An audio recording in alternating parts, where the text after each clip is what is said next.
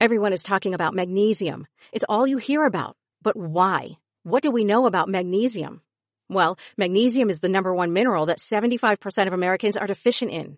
If you are a woman over 35, magnesium will help you rediscover balance, energy, and vitality. Magnesium supports more than 300 enzymatic reactions in your body, including those involved in hormonal balance.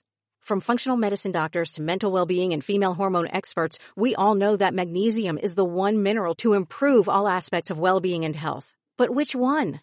Magnesium Breakthrough from Bioptimizers, the trusted choice recommended by leading experts with 7 best-absorbed forms of magnesium to ensure your body receives the support it needs for overall well-being. Go to bioptimizers.com/balance today and use code BALANCE10 for 10% off. Support your journey to wellness at bioptimizers.com/balance. Magnesium Breakthrough from Bioptimizers, your foundation to optimal health and vitality. Here you go. True. So true. Funny how it seems. Spandau Ballet, is that the word of the day? It's just true is your nothing personal word of the day here on a Monday. Why is that? It's because of Dan Quinn.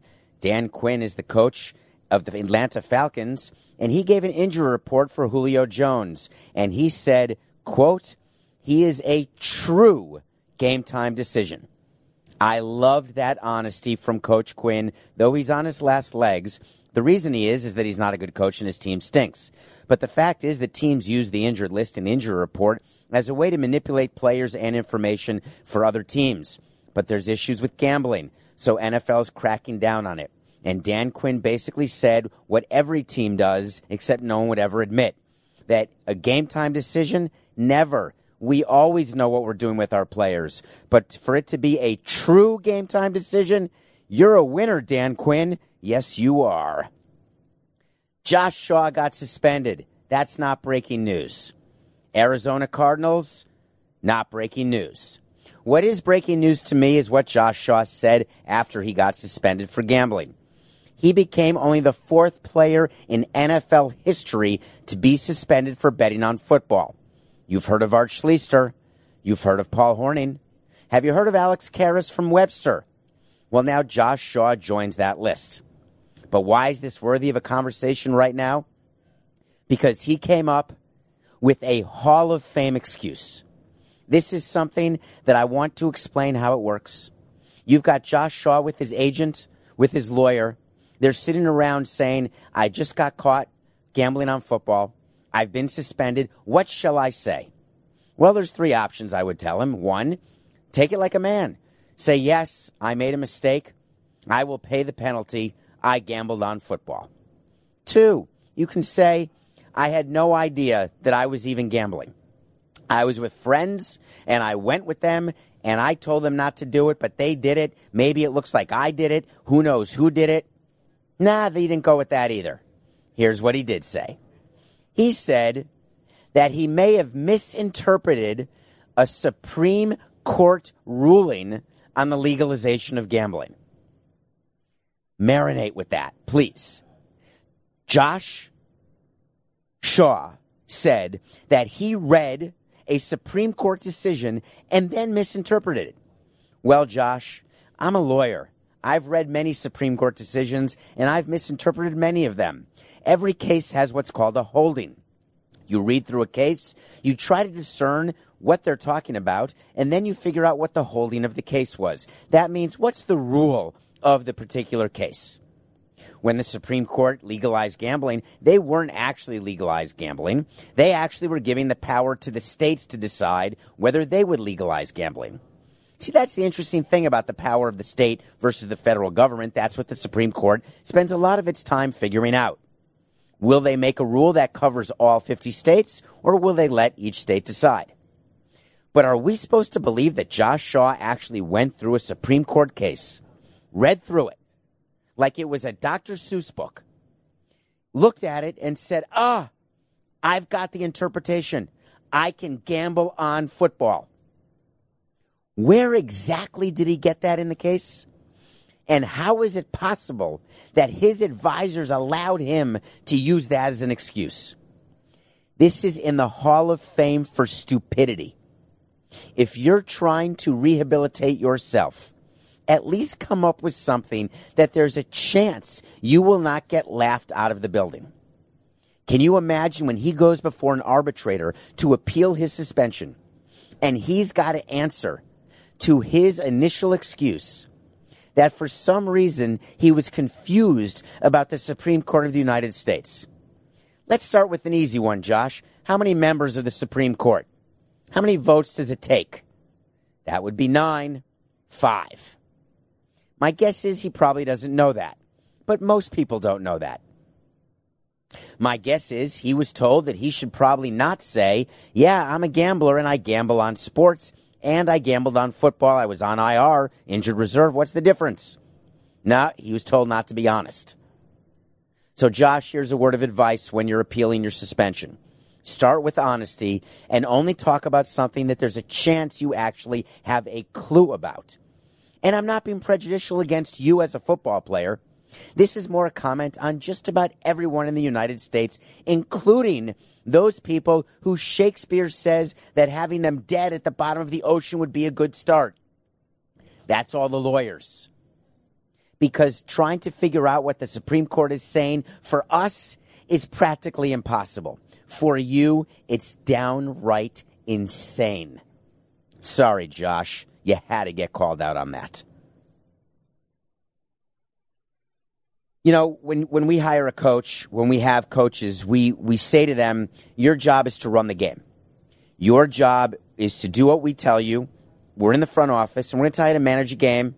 We're going to set a playbook with you if you're in the NFL, and we're going to monitor what you're doing.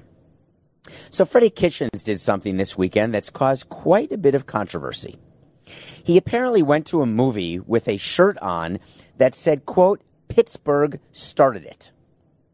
Now, for those of you who are living under a rock or still digesting from the turkey and the stuffing, there was a fight that took place between the Pittsburgh Steelers and the Cleveland Browns that resulted in an indefinite suspension for Myles Garrett. There was some talk that Mason Rudolph started that fight by trying to take and rip Garrett's helmet off. We talked about it here on Nothing Personal. We looked at the videotape frame by frame. I argued that Rudolph was absolutely culpable in this, but it does not excuse Garrett's behavior. But then Freddie Kitchens decided, because the Browns are having such a good season and all the focus has been on the great performance of their team, that he would do a little bit of an utz. Do you know what an utz is? It's Yiddish. A little saying Pittsburgh started it.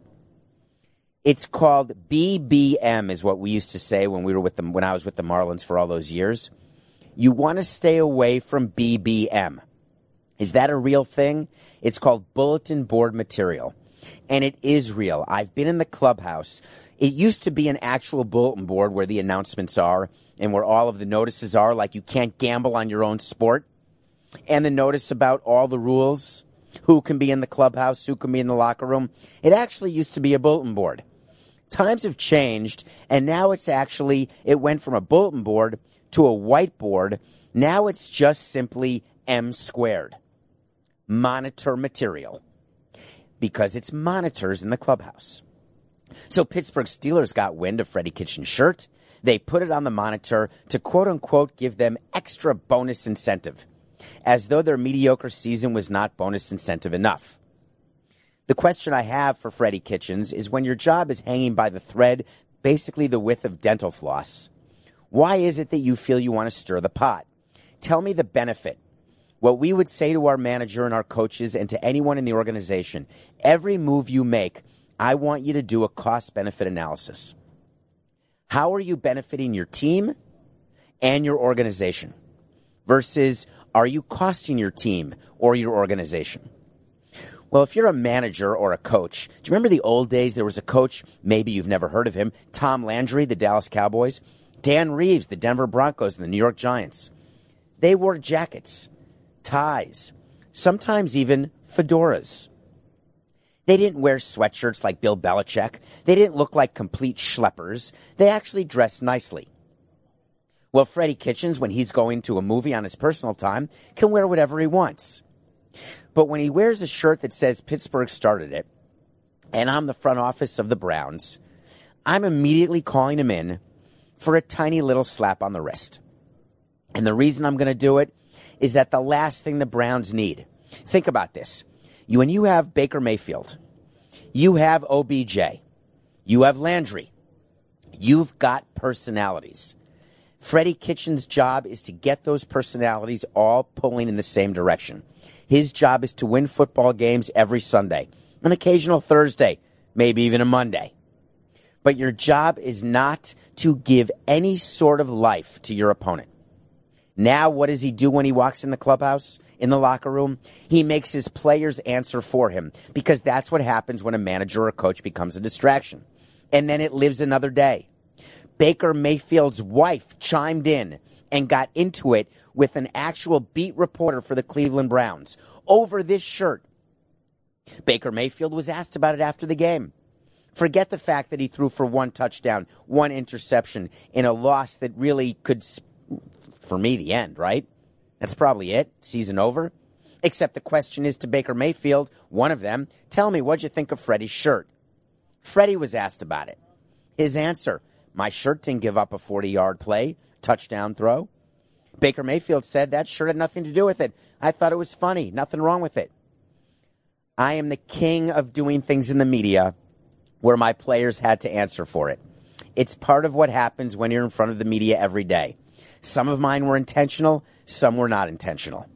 When I said things about Ichiro when he was with the Seattle Mariners and his contract, that's intentional. When I say things that are taken completely out of context, that's not intentional, like with Daniel Hudson and paternity leave. So what's the general rule that we give to our coaches? Don't do anything without at least a 30-second pause and even a call to your GM. If I'm ever going to wear a shirt with an opposing team's logo describing what was the most controversial play in the NFL this season, I'm going to take a breath. I'm going to take a minute. And I'm going to make sure that my team and my owner and my GM know exactly what I'm doing. You think this is taking away his freedom of expression, his freedom of speech? I don't. It's called being in an organization and trying to get victories. Freddie, that shirt was a straight loser, just like your team. Here's a guy who's not a loser today. I hope you're celebrating for him. This is crazy in a negotiation. Greg Schiano is the new head coach of Rutgers. Why is that noteworthy? Well, it's noteworthy to me because of how the negotiation went down. This is textbook perfect negotiation. Greg Schiano walked into Rutgers and said, hey, you want me so badly? I'm going to want 8 years. I'm going to want a private plane. I'm going to want A through Z in perks. List them all. That's what you do when you're wanted, is you give a list of everything you want, knowing that you're going to give in on a few things. Knowing there's certain provisions that you're willing to walk away for. The key in a negotiation is you've got to be willing to walk. How many of you go and negotiate for a street vendor? Or you negotiate a car price when you're buying a car? What's the only rule you have to have? Be willing to walk out the door. Because if they want it badly enough and they want to sell it to you badly enough, they're going to come after you. But if you walk out the door and then come groveling back, you're finished. Well, Schiano didn't do that. He actually walked away from Rutgers, and then it all started. The governor spoke up. The fans spoke up. The boosters spoke up. They all wanted the athletic director and the organization to step up, the school, to step up and hire Schiano. So what does Schiano do? He lets it all happen publicly. He lets the groundswell build. He doesn't get distracted by the negative publicity from his ask of private plane hours. It would have been very easy for him to say, I didn't want that, or that's normal for a coach to have. He stayed quiet. His last words were, I'm walking out and I'm not coming back.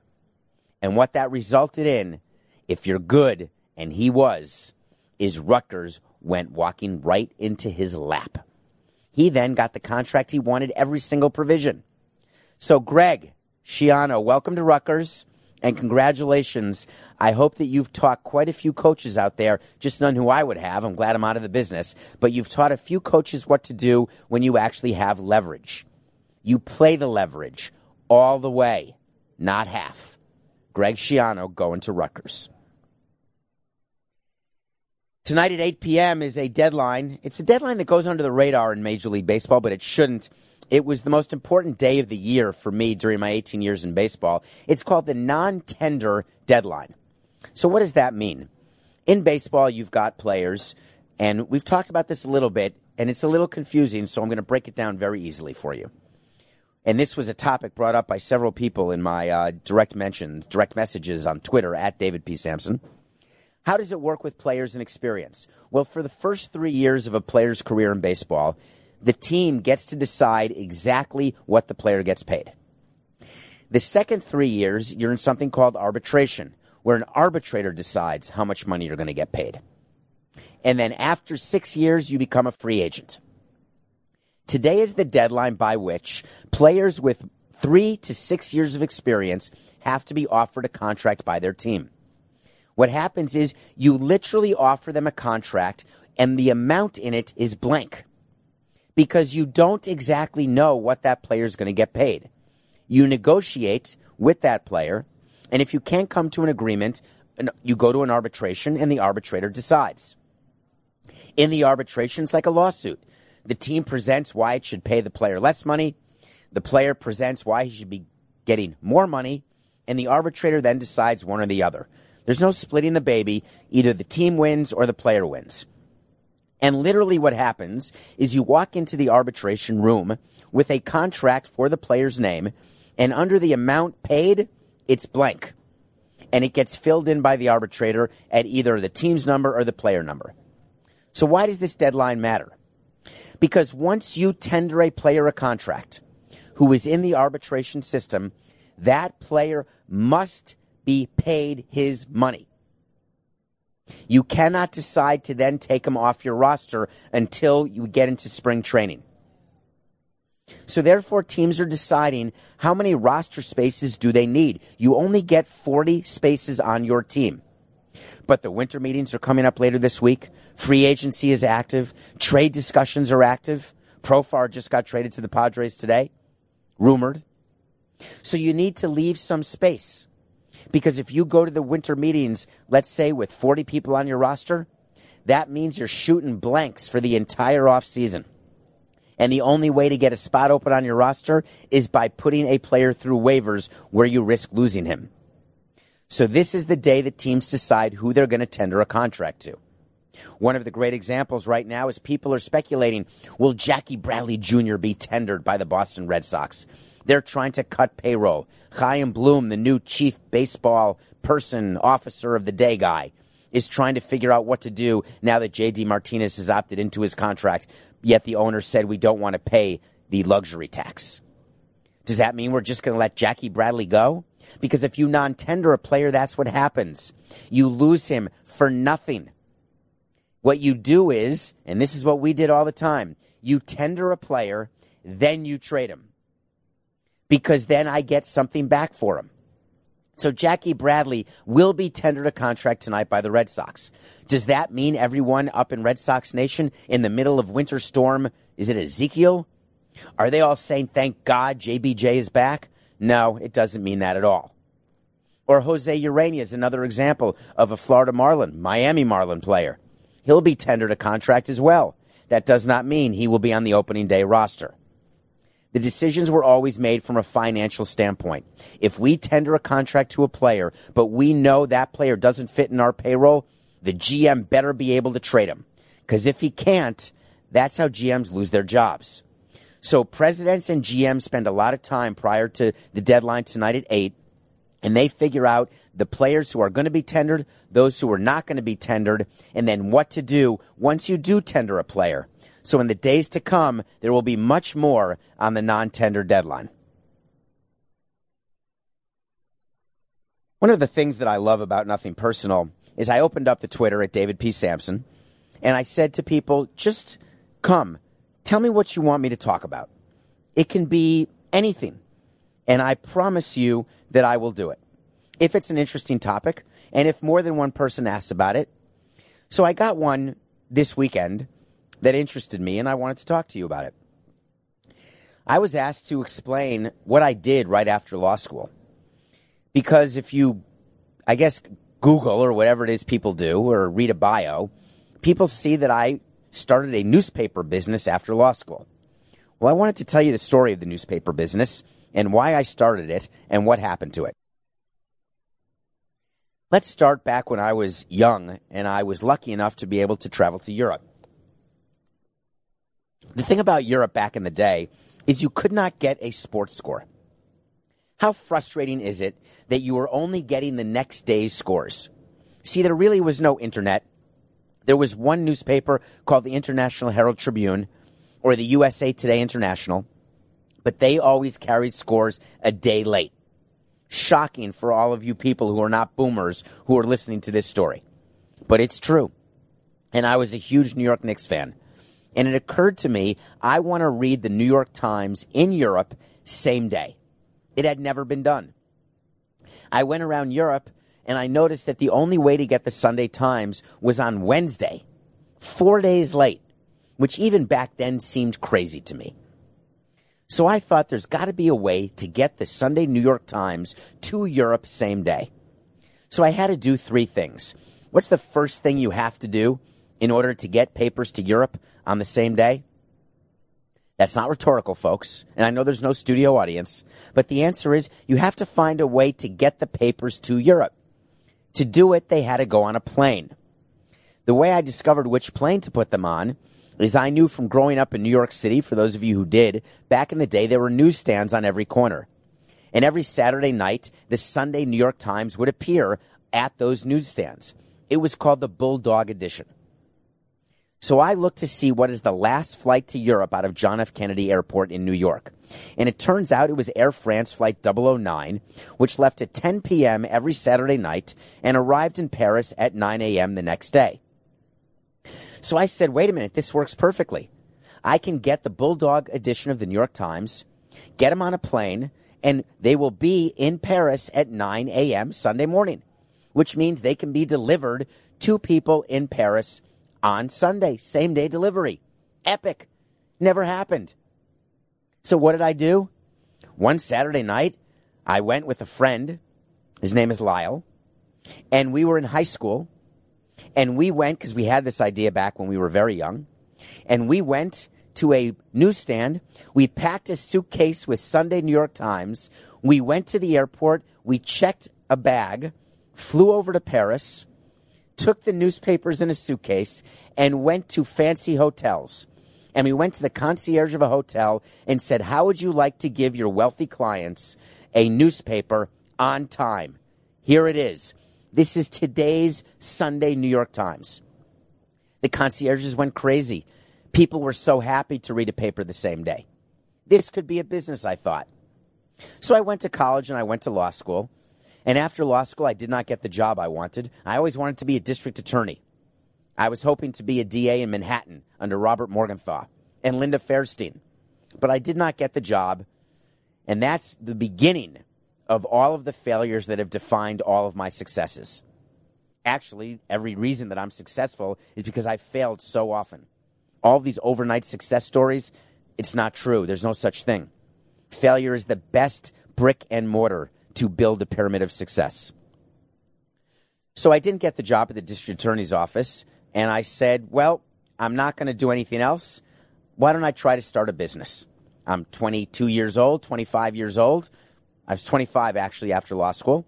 I said, I'm just going to do it. So I did the same thing. I got the Sunday Times out of a newsstand. I flew over to Paris, and I tried to make deals with concierges in order to sell them newspapers. Not just 20 at a time. I wanted to do in the hundreds. But here's the problem with my business idea. I couldn't check that many bags. And I couldn't fit all the papers in a taxi.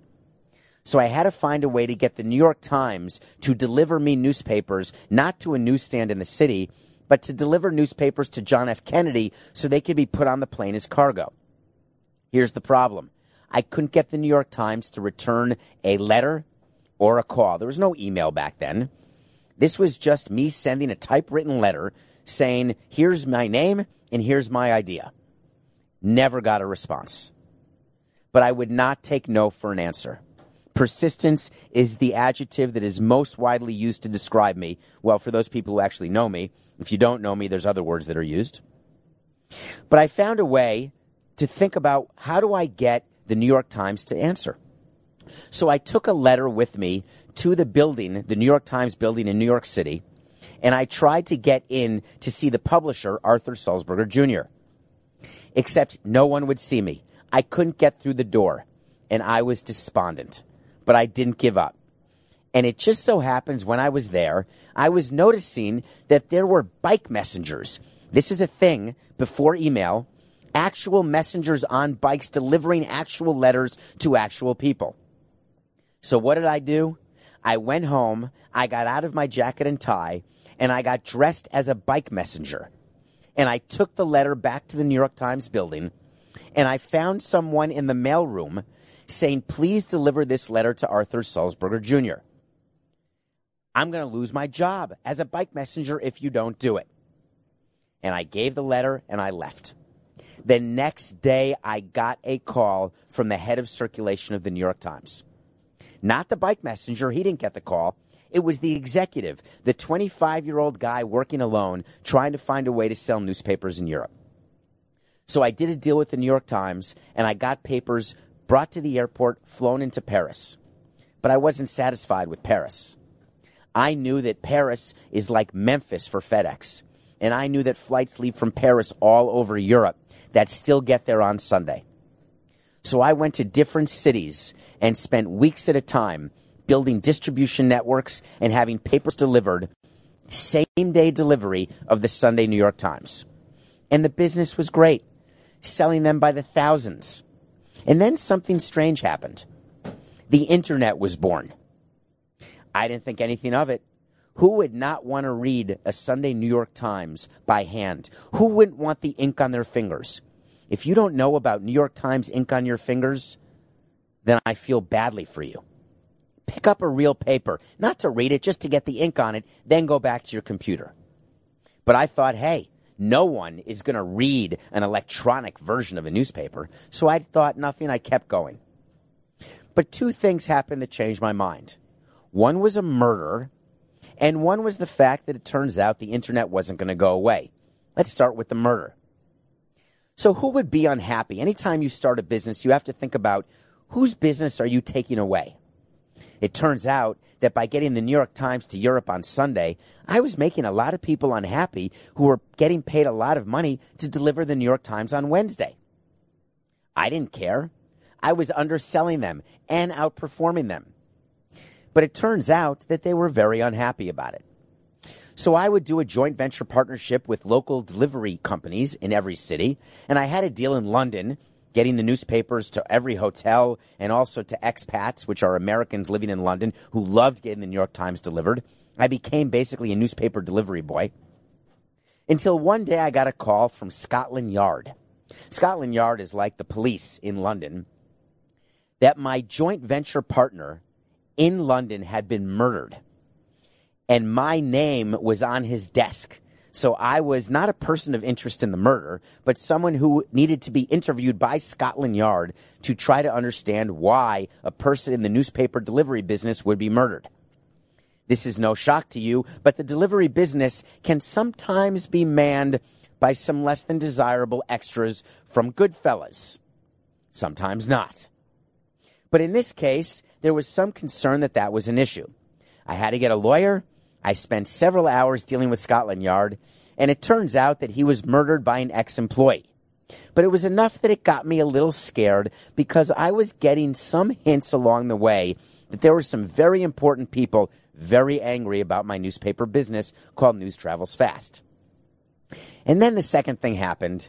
I was on a plane one day, flying to Europe, and someone who's smarter than I, working at Morgan Stanley, an investment bank, said to me, you know, this internet thing, it's not going away anytime soon. And I said to myself, well, I better bet on him knowing the future more than I. So just like that, I ended up leaving the newspaper business and joining Morgan Stanley. And from Morgan Stanley is how I got into baseball. So the moral of the News Travels Fast story is that businesses can be a lot of fun. They can be very difficult to build. But if you have persistence and you know when to hold them and you know when to fold them, you can be extraordinarily successful. I appreciate the fact that you wanted to talk to Samson.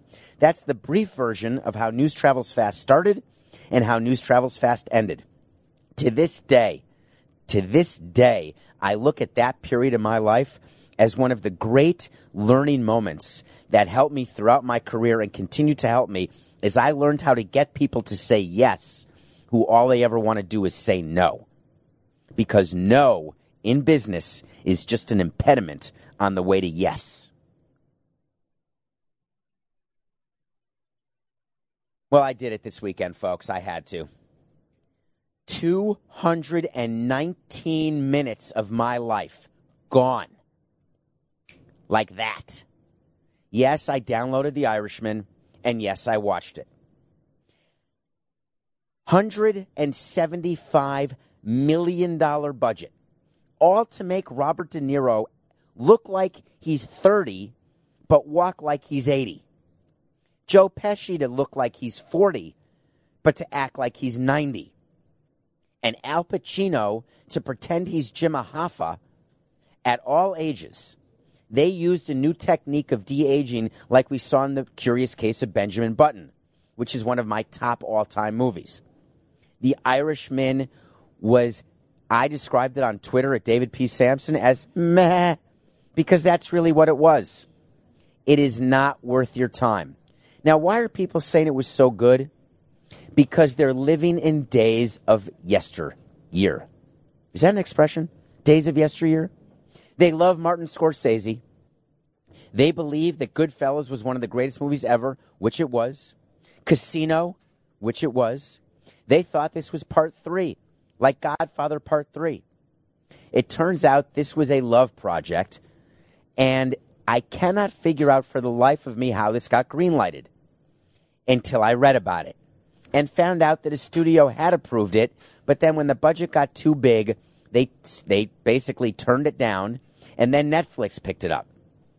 So Netflix, from all of our $14 a month, they now are creating original content, which you know. Now they're a movie studio. They're actually going to be competing for Oscars. But the rules of the Oscars state that you have to have a release in an actual movie theater. So many of these Netflix movies get released for a day in a theater, and then they're available for streaming on Netflix. Do I suggest that you watch The Irishman? No. If you've got 219 minutes to spare, read some Supreme Court decisions. Or maybe watch Goodfellas. But stay away from The Irishman. I read something else this weekend. This is too long a story for today, but I'm going to tell part of it. Bobby Valentine may be the single worst manager in the history of professional baseball. I'm going to throw it out there. Yes, I am, Bobby. Do you know how close we came to hiring you? And do you know then we turned you down because on a phone call with your laundry list of basically demands. Now, Greg Schiano got away with it with Rutgers. Why didn't you get away with it? Because you're not nearly as good as Greg Schiano is at coaching.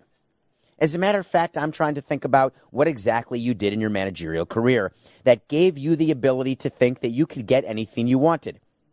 Oh, I know. Yes, that's right. You thought no matter what, the owner of the Marlins was going to hire you. But you went too far. But now you're back, and you are giving advice to Carlos Beltran. And your advice was spectacular. I want to read it, because I think I have it. I'm pulling for Beltran, you said. I hope he can get the end of the bullpen together and maybe even get Cespedes to play a little and put that group together offensively so they can be consistent to go with that pitching and it's lights out. Hey, Carlos Beltran, I got a word of advice for you, my man. Whatever Bobby says, sort of do the opposite, pretend it's opposite day. That really sounds like general manager advice, which is exactly why Bobby was not popular as a manager. A, his clubhouse didn't respect him. But on top of that, B, he wanted to make every personnel move. This is an example of that. Carlos, if you're trying to ingratiate yourself with the Mets organization, with the Wilpons, and with your GM, Brodie Van Wagenen, don't go in demanding bullpen help. Don't start spreading rumors that the Mets are going to trade for Josh Hader. That's a rumor that came out today. Just because Brodie Van Wagenen had Hader as a player before he became a GM. Brodie Van Wagenen, of course, was an agent, as you know. That's the GM's job. Carlos, stick to managing. And the key to managing is managing whoever the players are who are given to you by your general manager. Don't make demands for certain players. Ozzie Guillen, for all of his failings as a manager, Joe Girardi, for all of his failings for me as a manager, they said the same thing to me. You give me the 25 guys, and I'll make it work. They got that from the Jack McKeon School of Managing. Carlos, if you were smart, you'd do the same. You don't go in and say, we got to get the bullpen fixed. It's your job to take the players and make them better.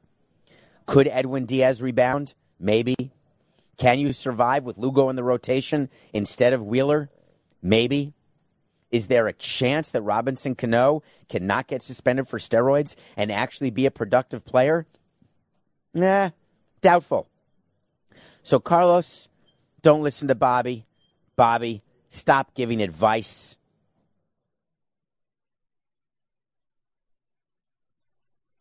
You know, this is the time of year when executives are nameless, and it always made me crazy. Sources were a major problem for me when I was with the Marlins. We had a bunch of leaks in the organization. I never understood, put your name to something.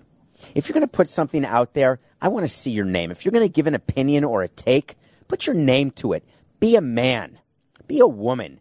Don't hide behind, a nameless executive or an anonymous because he's not allowed to discuss the issue publicly. That's the famous expression used now. The source requested anonymity because he's not permitted to speak publicly on the issue. What a bunch of horse hockey.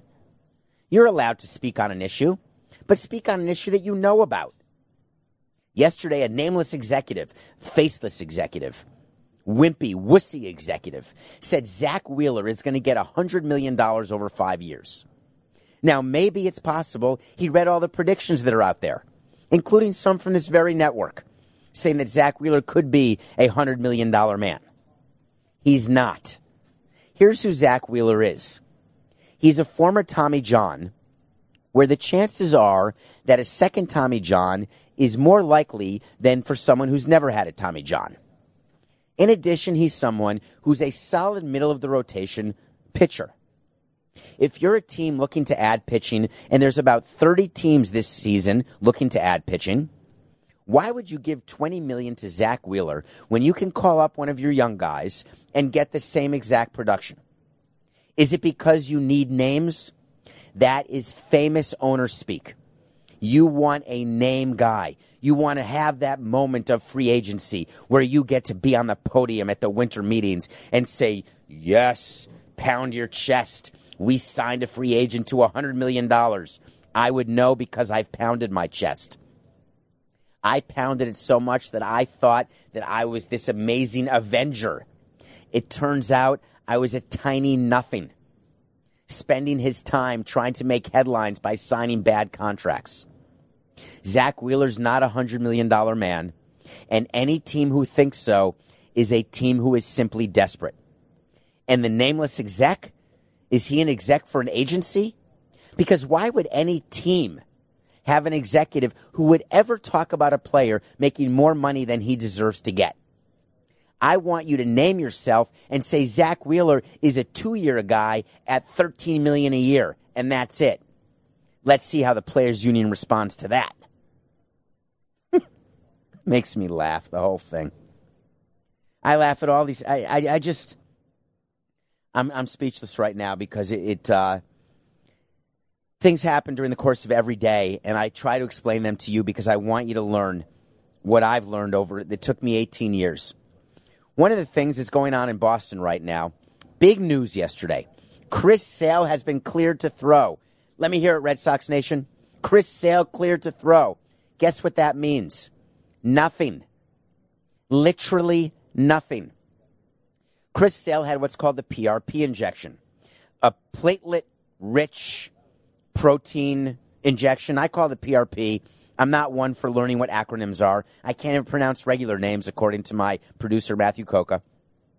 But suffice it to say that Chris Sale missed the last half of the season, as you remember, the last chunk of the season, and he got what's called the PRP in his elbow. Then he went to see the doctor of doom, Dr. James Andrews. Very good doctor, great surgeon. I always called him the doctor of doom because when you send a player to see him in either Jacksonville or Mobile, and it depends where he is at the time, the doctor that is, you go to him. Dr. James Andrews does not come to you. You go to him. But when you do go to him, you generally leave with a V-shaped scar on your elbow because that's where you go to get your Tommy John done.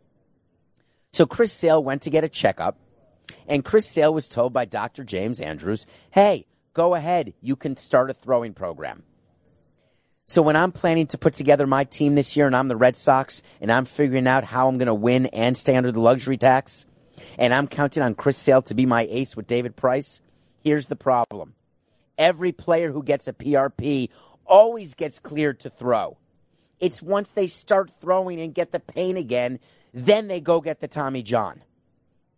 That is what is not mentioned ever by Dr. Doom, is that we're going to be conservative. I never like that. I want to be aggressive because right now, if Chris Sale has the Tommy John early, then he would be recovered faster. You're going to miss 12 to 18 months. Why waste the 3 months of the offseason? He was just signed to that huge extension, so the Red Sox, under all scenarios, want him to pitch. But is it worth it to have a pitcher pitch? And this was the fight I had all the time with our baseball people. Is it worth it to have a pitcher pitch who is not who you thought he was? Forget the fact that you're paying him so much. But Chris Sale wasn't Chris Sale. We saw that all season. His velocity was down. His arm slot had changed. These are sure signs of injury.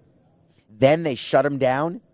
But now everyone is thrilled to death that he can start throwing. Well, you heard it here first. It's not my way to see, but you did hear it here first. Him being cleared to throw means de nada. The question is, does he have an opportunity to actually avoid surgery? And when pitchers are cleared to throw during the offseason, they don't ramp up until after the new year. He'll do some long toss, but he's not going to test it off a mound right now. You're not going to know anything about whether or not he's ready to pitch. It's going to be 4 to 6 weeks more. And by that time, the Red Sox have to have their entire offseason planned. The decisions that are made by the team right now, it will impact them. And remember what we said last year about that Sale extension? Unnecessary, brutally overpaid. And that's when he was actually performing. But now it's the opposite. Now he's hurt and wasn't performing when he was healthy. So James Andrews, thanks for the big epiphany on Chris Sale and his ability to throw. One of my great things I also like doing, it's so much fun to do the pick of the day. So my pick of the day is I really try to talk to all the gamblers out there. And my goal for you is I need you to learn when to fade me and when to listen to me and go with me. Because there's some picks that definitely require a fade and some picks that don't. My pick tonight is one that I spent a lot of time on because this is a huge game. The Monday night game. The reason I love picking the Monday night game, and I'm always going to do it for you on Monday nights, is that we're all going to be watching the game. I acknowledge it. I'm watching the Seahawks play the Twins. Twins, that's funny. The Seahawks play the Vikings. And why is Russell Wilson only giving 2.5? Yes, he's giving 2.5 over Cousins. That, to me, is an absolute mistake in value. Given that the Niners lost, given the opening right now across the league with the Patriots having lost their second game, the Ravens, the number one team in the AFC, the NFC up for grabs. The Packers looked fine against the Giants, but who wouldn't? My child's peewee team would look good against the Giants at this point. Sorry, Will, you know who you are. But I'm going Seahawks. I'm going big. This is a 5-star play. Am I allowed to say that? Are you allowed to know that Kirk Cousins is 0-7 on Monday Night Football? Are you allowed to know that Kirk Cousins gets outplayed and that Russell Wilson is the most clutch quarterback we've seen? Is that up for debate? He's certainly in the top 3. I don't want to start a debate here in the studio, but he is a guy, if you need to win a game and you need a field goal to win, I want him at 2.5 points. You got yourself a win. So wait to see is a concept. I love wait to see because I'm going to tell you when I get things wrong, and boy, did I get one wrong. I told you that it would take 0 wins to get the number 1 pick in the NFL draft. I think that was my first wait to see on Nothing Personal. Well, now if the Bengals won a game, how is it possible the Jets set a record? Do you know that? The Jets have lost this year to 2 teams who were 0-7 or worse. That's never happened before in the history of the National Football League. Not like this year. I'm talking the history of the whole league. Never happened. Well, the Jets found a way to do it. The Bengals won, and it cost me a wait to see. I told you to wait. We waited. I told you to see, and we saw. I guess a one victory team is going to win. But my wait to see today is cool. James Harden scored 60 in 3 quarters. His career high is 61. He needed 62. His coach didn't realize. I would have left him in, give him his career high. Wait to see. James Harden will get his career high and will end up being known as one of the top 3 offensive players in the history of the association. James Harden, you're getting 62. And Bobby, if you were watching, Josh Shaw, if you're reading the Supreme Court rulings right now and not listening to this podcast or watching me on YouTube, CBS, or following me or rating me, I just got to tell you, this whole show was just business. It's nothing personal.